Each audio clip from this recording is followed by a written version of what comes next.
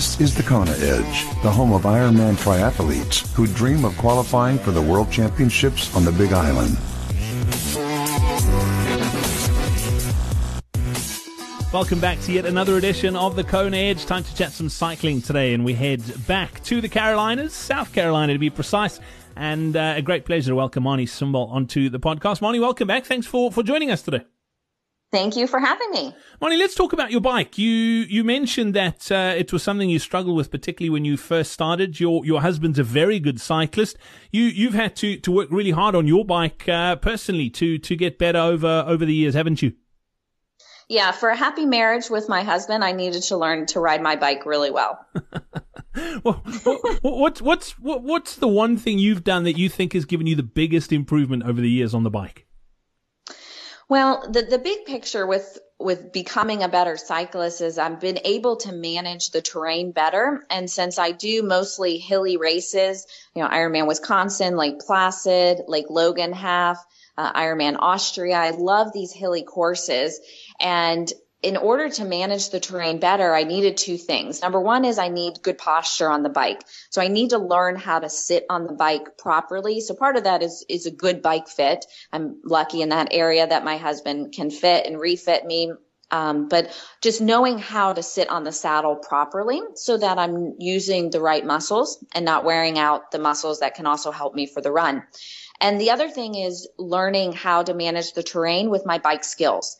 So part of that is being relaxed. Part of that is knowing how to turn and descend and to climb. But really it comes down to using my gears. And if we take one step backwards, so if we think, okay, terrain management, I need good posture, I need good skills, it comes down to the training. And as much fun as it is to just go for a bike ride, the training that I've done over the past 2 years is very specific to improving the variable cadence that I have so that when I am hit with a climb, it doesn't tax my legs.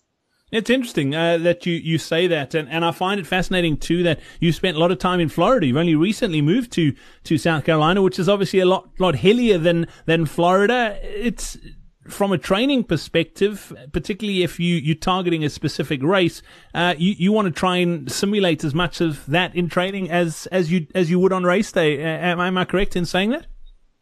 Yeah, I think it's good. And I think one thing that athletes need to remember is that when you're doing a hilly course, you want to be prepared for what are those hills like? Are they long hills? Are they punchy hills? Are they rolling hills?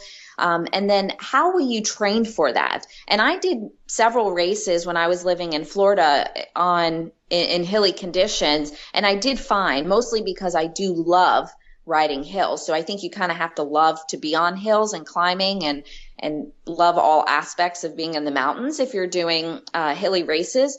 But at the same time, I needed to make sure, and athletes need to make sure that their training helps them prepare. And even more important than the training, it's great to get on the trainer and do some heavy gear work and some high cadence work or get out of the saddle or, get outside and do the same simulations, but you have to know how to ride your bike. You have to know how to anticipate the climbs. You need to know, when do I get out of the saddle? When do I sit up for my aero bars? When do I back off the pressure on the pedals? Am I pedaling with a good chain tension?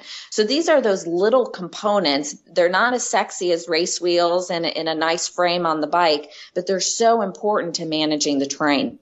Yeah, without a doubt. As far as workouts go, you obviously love climbing. What are some of your favorite workouts on the bike? Well, I love being on my bike. And the great thing with where we live is that the terrain kind of dictates our intervals. So, on one side, that's great because we always get a really good stressor when we ride outside and it's beautiful. I love where we live. But the downside is it also means that we need to be on our trainer a lot. Because if we just ride outside, we really don't get that specificity that we need. And so on the bike, and I do love riding the trainer, I love any type of variable cadence work. So anything that forces me to ride in different cadences, maybe 45 RPMs, 55 RPMs, 65 RPMs, and then different intensity. So maybe I'm just doing the mechanical load. So my cardiovascular system isn't stressed.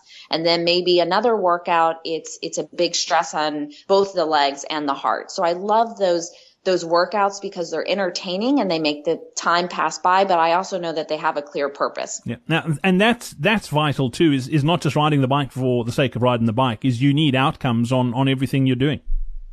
Yeah, absolutely. It needs to have a purpose.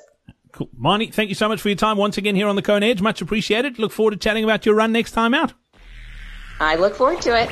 We hope you enjoyed this episode of the Kona Edge. Get better on the bike.